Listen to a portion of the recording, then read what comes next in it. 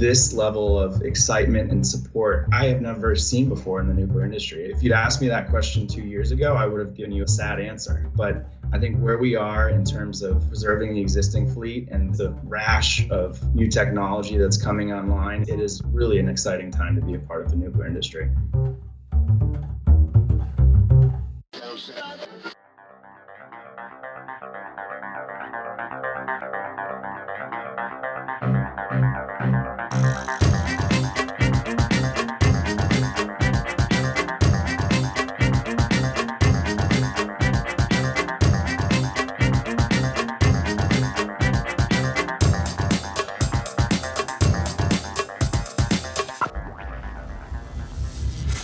This is Energy Cast, and I'm Jay Downhauer. Today we're talking about lobbying and why legislative engagement can determine the fate of the nuclear industry. This was my third year hosting a panel for the North American Young Generation in Nuclear, and I always want to introduce that audience to a world they haven't seen before. What could be further from STEM than politics? I was a registered lobbyist for a comically short time back in Austin. Texas meets every 2 years. I started work with the Cole Foundation in 2007. By that time, the session that year had already wrapped.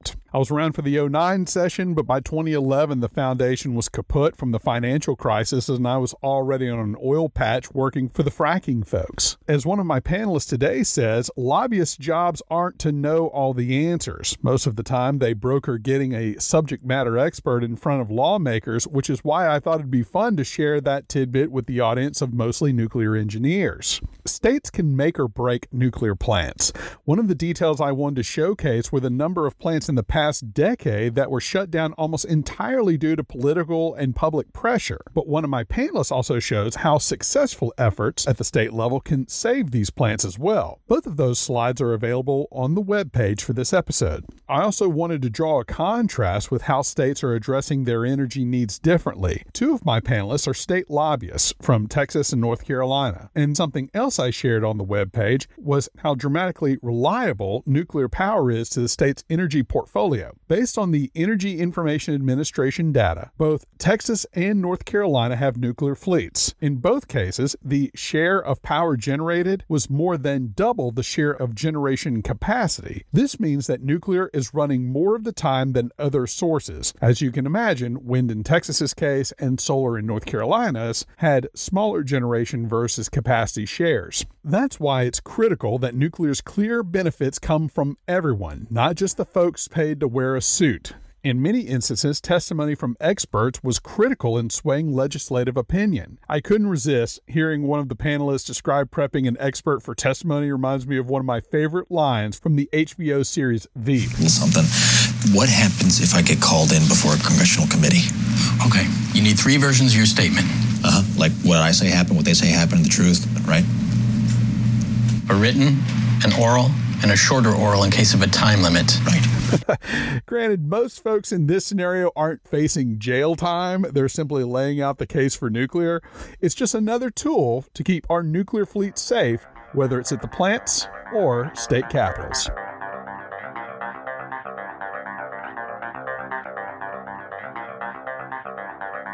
My panelists are Lorena Campos from Texas, who represents NRG among her clients, Ryan Minto in North Carolina, who works in-house, as they say, for Duke Energy, and Connor Woodridge, head of public and legislative affairs for the Nuclear Energy Institute in Washington. Together, these panelists represent a deregulated state, a regulated state, and the national picture. You also have an internal lobbyist, a, quote, hired gun, and a trade association perspective. As much as I wanted to get into the policy protecting our nuclear fleet, we also got into some inside baseball, which was fun for me, like when to go it alone and when to lean on a trade association that represents you and your peers. I hope you enjoy my panel for NAYGN, Protecting Our Nuclear Fleet, one bill at a time.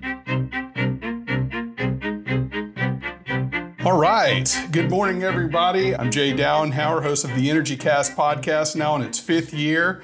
This is also my 3rd year hosting a panel for NAYGN Carolina, so I want to thank all the organizers for this opportunity. From the beginning, I thought of our different energy technologies not as one good, one bad, but how do you make the most of the technologies that you have? This can mean solving for intermittency with renewables, carbon with fossil, or forget nuclear, they're perfect, right? But I don't believe nuclear gets the credit it deserves. And while some folks can clamor for more carbon-free energy, you also sometimes see those same people neglect or outright oppose nuclear as a solution. We need all the nuclear we can get, and we need to keep all the nuclear that we have. But we've seen that many plants have closed either too early, and one of those reasons is public pressure. So let me show you a quick slide. I played a little Google Me right. Before this panel, I wanted to see if that was true, and sure enough, in the last decade, nuclear plants that were closed are closed before the end of their useful lives. Many were closed due to public pressure. And I'd argue that this, combined with even the ones that closed due to economics, could have been saved with healthy public policy. So that is why I wanted to have this panel to focus on these efforts, and I wanted to show how the tactics can be different depending on where you are. So just want to introduce our panel. We have Lorena Campos, Government Affairs Principal at Campos Consulting Group. We have Ryan Mentos, State Government Affairs Director for Duke Energy. And we have Connor Woodridge, Public and Legislative Affairs Senior Manager for the Nuclear Energy Institute. So Lorena, you're up first. Austin, Texas. How's Austin, my old hometown? It's beautiful and wonderful. Fantastic. I'll hand the floor over to you. Great. Hi, everybody. Lorena Campos here. I have my own government affairs firm called Campos Consulting Group, and I'm just a general lobbyist. I started in politics working for trial lawyers and then moved on to working for a firm and did everything from transportation to energy to literally crop dusters of Texas and everything in between. So it's a very wide range of different policy and different processes in our legislature here in the state. I just do state lobbying, not federal, and I'm okay with that. I like to keep it nice and niched. Now, with my own firm, I do a little bit of energy, big city, local city lobbying, and that's why I'm here today, having clients in the energy space. That's basically me, the long, short version. All right. And then we have Ryan Mentos, State Government Affairs Director for Duke Energy. Ryan, tell us a little bit about you and what you've been working on. Hey, Jay, I sure will. So thanks for the time. Thanks for having us on. I'm Ryan Minto. I'm Director of State Government Affairs for Duke Energy. I took an interesting route to the energy sector. I came from United Health Group, so I worked in the healthcare government affairs space before coming here. First as a multi-state lobbyist for United Health Group, and then as their federal lobbyist. But like Lorena, I also enjoy being here in one of our laboratories of democracy. I'm here in Raleigh, North Carolina, and really enjoy being with Duke Energy. Like Lorena, served at different levels of government, a member of Congress and with the governor's office, and enjoyed time at both the state and federal level. But we've been doing some exciting work here in North Carolina. The energy space is not boring, as all of you know. So this year we worked on House Bill 951, which is the Energy Solutions for North Carolina Act, which was really historic bipartisan legislation here in North Carolina that set an energy path for our state, hitting 70% carbon reduction goals by 2030, net zero carbon reduction by 2050, and sets a framework for us to establish those goals, working with the North Carolina Utilities Commission and stakeholders across the state to achieve those goals. So we're really excited about that and happy to be with this group. It's no secret that our CEO, Lynn Good, has said that she sees no way that we can achieve these goals without nuclear energy. So really excited to talk to everyone this morning. All right. And then finally, we have Connor Woodridge, Public and Legislative Affairs Senior Manager for Nuclear Energy Institute. Hey, Connor, and you're in D.C., right? I am indeed, Jay. Yeah, I'm actually born and raised in D.C., so I'm one of the original swamp monsters. So I started off in oil and gas, a little bit of coal as well. So I'm relatively new to the nuclear energy space. However, it's a lot easier to sleep at night. I was a federal lobbyist. I was a local lobbyist, and now I'm a state lobbyist. So everyone from county executives, county engineers, up to the White House, I've interacted with. Primarily right now, it's just an exciting time to be part of the nuclear energy industry. I think the conversation around climate has really shifted over the last couple of years, and it's become less of a partisan issue, more of an issue that both sides of the aisle wants to tackle, and I'm very excited to be a part of it. And so you had mentioned some of the plants that had closed, and I just want to share my screen really quickly because I am an optimist, and I would like to share some of the plants that we've saved. It's about a dozen plants, several dozen reactors, and it represents about 20 gigawatts of total summertime capacity. And this is primarily done done by zero emission credit programs, a broader range of policy. But as we go forward, I think there's a great story to tell about preserving our existing fleet. And if you want to meet those climate goals, then you got to keep these plants online. So with that, I'll turn it back over to you, Jay. You bet. And thank you so much, Connor, for that. I like that we had kind of a yin yang of those two sides. All right, Lorena, we'll start with you. We've had a chance to talk a little bit before this. I was a registered lobbyist in Texas. Anyone who listens to the podcast has heard me tell a bazillion stories about being executive director of a clean coal carbon capture association about 10, 12 years ago. We did the pre-call. We name checked a lot of people that we both knew. But the question I wanted to get to you was, and really the reason I wanted to talk to you and get a Texas panelist primarily was so we could draw a distinction between the regulated markets like Duke Energy's territories and the deregulated markets like Texas. And I've heard about this before. Deregulation can be kind of tough on nuclear plants when it comes to wholesale energy costs because they're essentially negative during heavy renewable generation days, those pretty spring days when all the wind in West Texas is blowing. So how is Texas ensuring that this doesn't drive that other zero carbon baseload energy like nuclear out of business? Thanks, Jay. I want to start by talking about what deregulation actually means in Texas, right? It really does have three different components. You have your generation, your TDU, which is your transmission and distribution, right? And your retail electric providers. All of those are in different areas of whether they're regulated or deregulated. Your retail electric providers is basically your consumer choosing their electricity provider in a deregulated market. However, Texas, 90%, based on its 90% of the grid of ERCOT, is deregulated. When deregulation began in 2002, you had your owned utilities, like the way Austin is. I don't have an option on who I can use as my retail provider, right? And I know we're here talking about the generation side, and that is more of the deregulated, whereas 85%, which is around 26 million people, have the power, pun intended, to pick their own electricity provider. I represent the biggest TDU, your distribution and transmission folks, the biggest in Texas, based out of Dallas, and I represent NRG, who is your generation company, right? TDUs are a little bit more regulated as opposed to your generation companies. And I think that's when people say, oh, Texas is a deregulated market.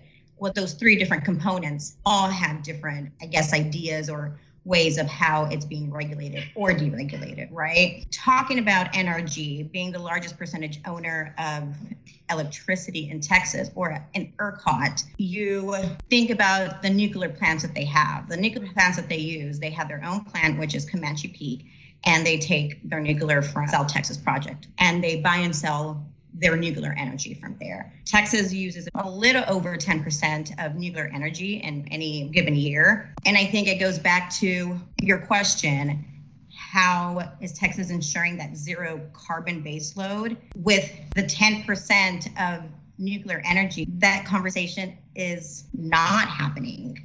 I mean, that's just a simple answer. It's just not. And it goes back to why is it not happening? It's because of the cost. You're trying to find investors to come into Texas, build a nuclear plant, and lose money because that's what's happened before.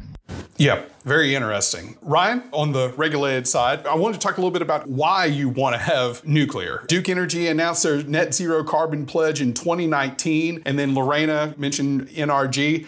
I looked it up. They announced their pledge within that same week in 2019. So they were all announcing around the same time. Do the legislatures, at least in your experience, do the legislatures get that nuclear and the continued use of nuclear is pretty much the only path to that goal at this point? Yeah, that's a great question, Jay. And I think there's a diverse mixture of thought on that, at least within the North Carolina state legislature, there is. And really, to Lorena's point, it really does come down to cost, least cost, and reliability, and nuclear has a strong reputation there in that regard. So it's clear for us in North Carolina that we've been able to build on our clean energy transition because of the strong foundation that we have with carbon-free nuclear energy.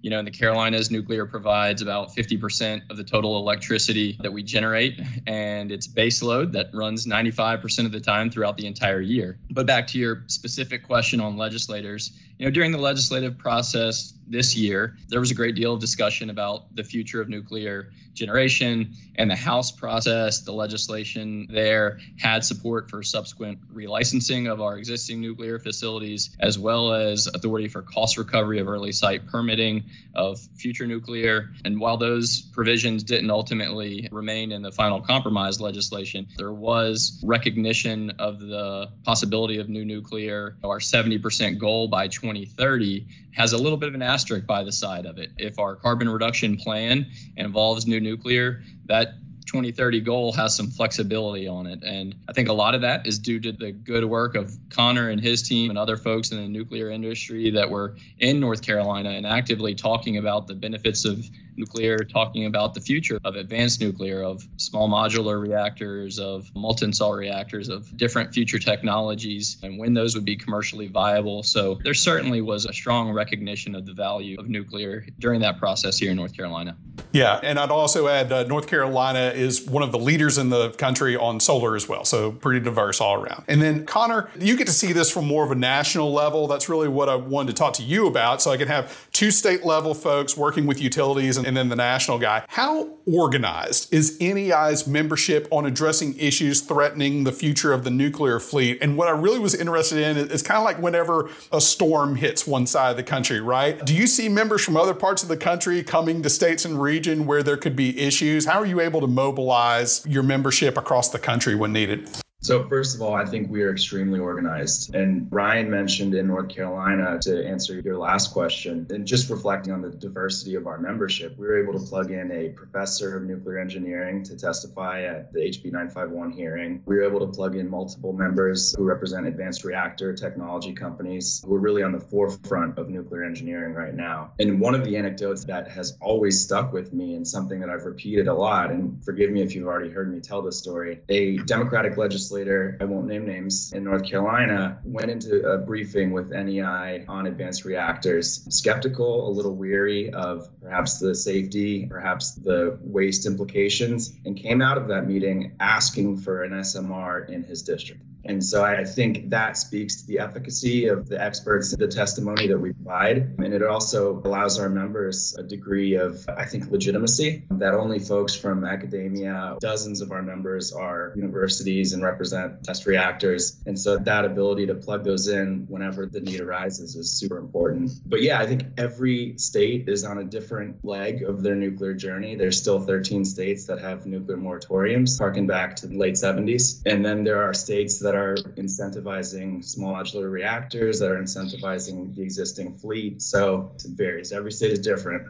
Jay, I just want to follow up there as well. And one, say thank you to Connor and Christine again and their team. But I would say to the point about organization, NEI is also able to mobilize a grassroots network in some ways, right? And so we owe a big thanks to the folks that are on this call as well, that are members of organization like this and others that are willing to reach out to their state legislators and other policymakers and help with that education component that Connor spoke about previously, that they're willing to have their voices heard. And that was really effective here in North Carolina for members who are sometimes mile wide and an inch deep on policy issues, to be able to learn a little bit more and to be able to hear directly from their constituents on these issues. So again, really thankful for the support of having an organization like NEI that can help in that regard. Yeah, and NEIGN, I think one of the best parts of it is just the enthusiasm, the pure enthusiasm for nuclear energy. And there's a direct tie between these legislators receiving notes of support or notes of encouragement from their constituents, and then the questions that they ask in hearings. And it really, folks can make a difference, really.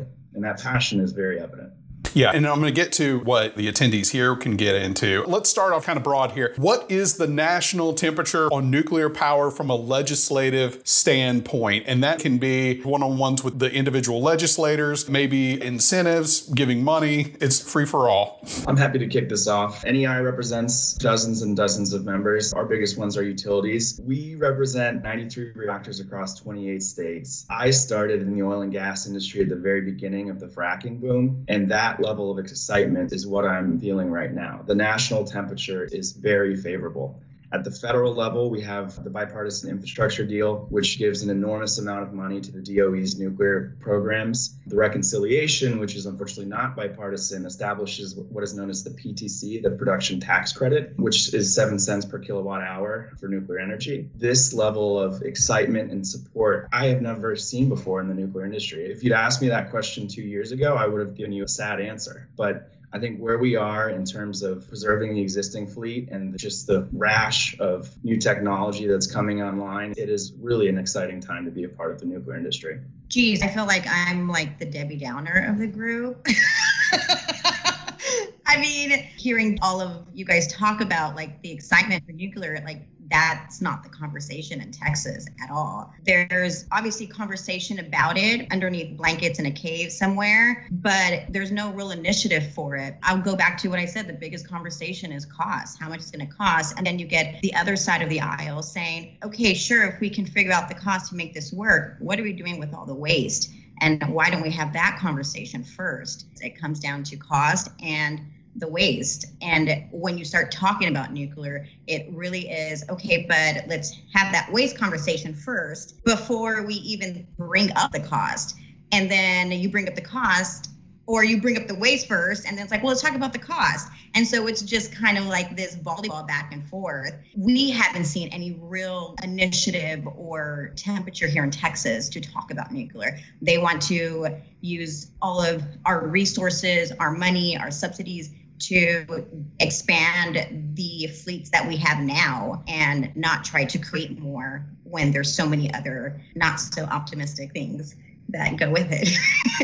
Yeah, so let me temper my enthusiasm, my optimism. Cost and waste, those are ever present for our members. When you have stories like Vogtle, which are massively over budget and off schedule, it poisons the narrative. It really does. Right. I will say in defense of Vogtle, I think that there was some very illegal things, which unfortunately derailed the project. I think as we look forward, as we pivot to the future, to the horizon, what we're really looking at is these SMRs, which are not have to be manufactured in situ. There's efficiencies of scale. So hopefully that, and again, I'm an eternal optimist. I think that these SMRs being so much smaller and the manufacturing processes are much easier and much less complicated, I think that will bring down costs. But the whole world is looking at, Idaho is looking at Wyoming, is looking at these new projects to see, can they be built on time and on budget? Yeah, and I think in North Carolina, those conversations were clear, and that really played into the structure of the final compromise of the legislation that passed here, which required new generation to be both least cost and reliable. There was a recognition of cost, but there was also a recognition that we need baseload generation. And I think that's a good mix. And of course, they left it generation agnostic. They left it up to the experts to determine when they would bring those on and to allow technology to advance and costs to come down. But,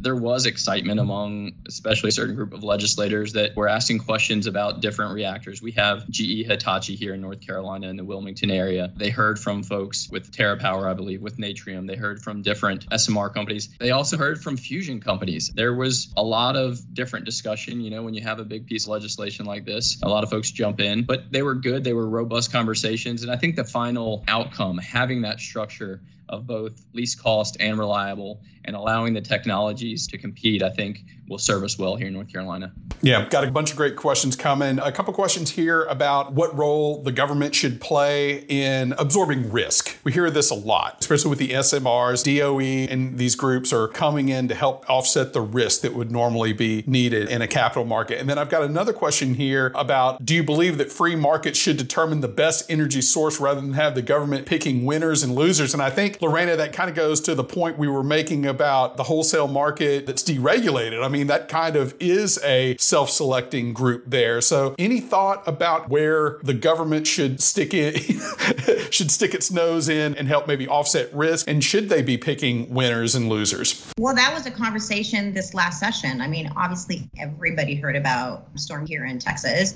and what happened for a whole week of us having just unprecedented cold. I think we went to 2 degrees, and it's Texas, seriously. And if that ever happens, it happens for, overnight. If we get lucky, we get snow. But by the next day, the sun's out and it's 65 degrees and it melts. We were at single-digit temperatures for an entire week and nothing was melting. that conversation, I mean, immediately after the storm, we're spending 15 to 18 hours a day at the Capitol in committee hearings talking about that exact same thing. Where's the line of that free market, right? Saying, okay, you're in charge of making me have our lights and our heat on. And what is the government's role in picking the winners or losers, or picking who decides how we keep our lights on? And so I think that's a fair question. And I think that's still a conversation that we're having here in Texas. And there were two very big bills this last session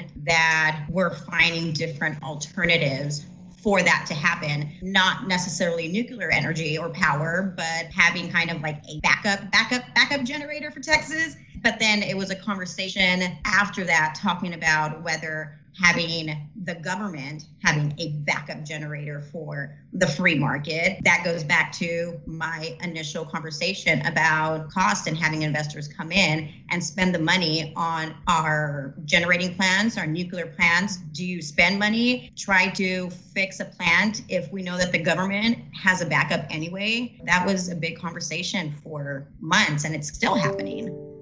Yeah. I wanted to talk a little inside baseball. I was, again, head of a coal association. Many members were big utilities. NRG was one, AEP, Luminant, TXU, all those guys. And I found that one of the biggest lessons is when to get out in front and when to stay quiet when, this being an industry association, when your opponents are making a lot of noise. I mean, they're always in front of reporters, always in front of the microphones. So as government affairs pros representing bigger industry, what's your rule as to when to go public and when to stay quiet? Does that make sense?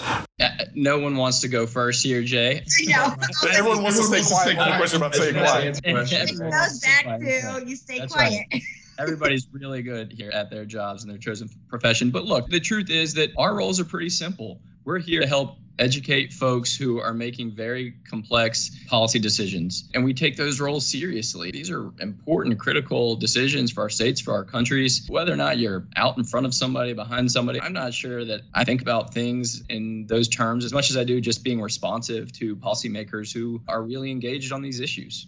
Yeah, I think as a government affairs professional, you're just doing nothing but keeping your ear to the ground, right? And so you're just constantly hearing how far things are going or like I said, when to not say anything, because the second you start talking, now it becomes an issue.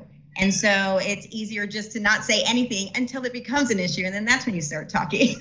Right. Nobody wants to go first. You kind of keep quiet until it's not just up to you, but up to your client and the associations you work for, or that your client works for, or being internal, who your company really works with. And that's a big part of association work, where they kind of get in front of everything before you have to. And whether it's your client or you as their lobbyist or their relationship person. So speaking just for nuclear, I think it's important to be assertive when folks are discussing clean energy or renewable energy standards, just to be sure that the carbon-free value of nuclear is recognized and understood in those conversations. But yeah, I think what I am at least is I connect legislators with experts. And if I can't speak truthfully and honestly, then I ruin those relationships. And so being assertive, but also being rational and being based in realities is equally important. I always tell people I am not the expert, but I work for the expert. And so you kind of stay in your lane where it's you talk to the legislator or you're the middle person, you're the messenger, right? And the second they want to have those honest conversations and you don't want to speak for your client besides what I call the elevator speech, right? Just to get what you're advocating across. But I say, I'm not the expert, but I work with the expert. Let me get them to you. Yeah, you can never go wrong that way. And I think one of the other things I remember, lobbies for AEP, I remember him telling those guys, like, look, I will never lie to you. I'll never purposely mislead you, right? Even if something's inaccurate, I'll definitely make good on that. One of the experiences I had was when I shifted from coal to the fracking sector, and I was working with a group that was recycling water, and I went to a few legislators that we know, Lorena, and one of them did slap me back and go, hey, what association is behind this? Because look, I'm not just going to help help you with one company, right? They want to see groups like NEI. Where is the industry on this? Not where is your company on this, but where is the industry on this? And that's where, like I said, the associations, or like you mentioned, the associations start really making a big forefront to whatever your company or whatever your policy that you're trying to push for either your company or for your client, right? For us, I do have different energy clients and those different tiers of what our market is set up like. We have an association that has all the electric companies in there, whether it's TDUs, generators, the retail providers, they're always in the forefront. And so it goes back to your other question on when do you say something and when you shut up. It's where's the association? Are we all on the same page? Let them take the bullet before we come in. So to speak, right? But yeah, the associations are a really big part because you are going to these legislators and they don't want to know where NRG's on it or where it starts feeling a little vendory, right? It's where is the industry on this? Who am I going to hear from? Who are not only who's against this, but who's with you? And then that's a totally different conversation. And so when you work with the associations, it's a total game changer. Yeah. I wanted to ask about committees and your relationship working with the legislatures. And I want for the audience to understand. So Ryan is representing Duke and Lorena is representing her companies, and Connor's in a little bit different boat. He's representing the industry. Connor, you may actually testify before committees. Ryan and Lorena, you would never. Your job is really to educate the legislators one-on-one on background. Usually when there is a need for someone representing you to talk before a committee, usually you'll get an expert, right? Ryan is going to be the subject matter expert, right? So kind of explain how that works for these people, because everyone here is kind of an engineer. You're introducing them to a world that they may not be familiar with. Yeah, that's right, Jay. And some of these folks may need to enter that world at some point as experts who testify before committees. Of course, we would help them get prepped up, understand how to present before a committee, how to address members of the committee, how to respond to certain questions in some instances. But you're right. We've had folks like our Vice President of Regulatory Affairs testify. We've had our Senior Vice President of Transmission and Fuel Strategy testify a couple of times this year. And these folks bring a level of expertise and genuineness that legislators appreciate. They appreciate that they're living these things on a day-to-day basis. And so they're bringing them answers really quickly to the questions that they have. It's important for us to be able to lean on the folks that we have internally to do that and testify in committee. Yeah, so our expert witnesses, it's very similar to what Ryan just described. They are folks who have been in the industry for decades who could, given the right resources, could build a reactor in their garage. These are folks who truly understand what they're talking about. And I think the tendency, and this is just human tendency, is to see a company testifying and thinking it's pure self-interest. And so what NEI provides is, yes, this is the industry perspective. This is what we've all decided is right for the industry. And then finally, first of all, I wanted to have you guys explain what your jobs are, which everyone's done such an amazing job on. I now want you to let the attendees know what's their call to action. How can they be useful? And you're talking about the smartest of the smart folks, especially pretty much in any energy industry when it comes to nuclear, that's for sure. So I would be remiss if I did not mention an advocacy organization called Nuclear Matters, which stretches from Alaska to Florida, Maine to California. They're nuclear energy experts across the entire world. The professor who testified on behalf of HB 951 is a member of the Nuclear Matters organization. They are tremendous advocates at every level of government, supporting smart nuclear policy. If you're not already a member, I would definitely encourage you to do it. It's free. It's really a wonderful organization. There's so much passion and enthusiasm in our industry. It gives it a very positive channel, and it makes that enthusiasm more effective. I think I would just say civil engagement, right? And being part of those type of associations. You don't have to know how the legislature works. You don't have to know the processes. But even if you're just engaged with the association, every association is going to have a legislative agenda for this session or for this year. Reading what that association is saying, how you can be involved. There's always what we call here in Texas, and I'm sure it's everywhere, but Capitol Days. They all go to the Capitol and they go and get in front of legislators, whether it's a legislator who is authoring bills that are for nuclear, or going to legislators who are not for it and really just kind of sitting in their office and talking to them and giving them maybe not a full rundown because it's going to go right over their head, I'm sure, but just try to explain what exactly nuclear is and how you're wanting to make that something that you're advocating for. And so it really is just civil engagement and getting out there and getting to these legislators and really just having that conversation with them. Yeah, Jay, I would agree with Connor on nuclear matters. At Duke Energy, we also try to find ways to help our own employees and retirees communicate with elected officials. We have a tool called Generating Progress, which you don't actually have to be a Duke employee or retiree to participate in. Anyone who wants to go to www.generatingprogress.com, quick pitch there, can do so and sign up for updates on policy items that are happening in our territories across the country, get updates and get alerts on when to activate and communicate with elected officials. But the other thing I'll say is elected officials are human just like the rest of us, right? So while Connor and Lorena and I are sitting in the galleries of these state legislatures, we see these folks scrolling on Facebook and Instagram and stuff, right? And Twitter while they're sitting on the floors of their respective chambers. So, find your member, find your elected official on Twitter and tweet at them or whatever you do, right? Go on Instagram and comment on a picture and tell them that you think that, hey, baseload generation is really important, the real exciting stuff that people usually share on Instagram and Facebook. But seriously, these folks are human just like the rest of us. So there's a lot of ways to reach out to elected officials these days. And so frequently these folks are hearing only the negative, and to hear the positive, you took the right vote on this bill or something like that, it does mean a lot to them. Because just like Ryan said, they're human. Thank you is always good. Goes a long way. Yeah, and one of the things that I saw when I was in Austin was, look, a couple of the lobbyists were former engineers. So anyone here who's listening, if you're thinking about maybe having a mid-career change, that is a possibility. And you talk a lot about being subject matter experts. A lot of these people, what made them so effective was they did have a lot of practical experience going into those meetings. So that's pretty much going to wrap it up. And panelists, I really do appreciate the crosstalk. Those are the panels that work best, the ones where it's not just question, answer, but just a lot of back and forth with the panelists. And so it was a very lively conversation. This is one of my favorite panels I've ever done. So thank you so much. I'm going to hand it back over to you. Thank you once again for a great year.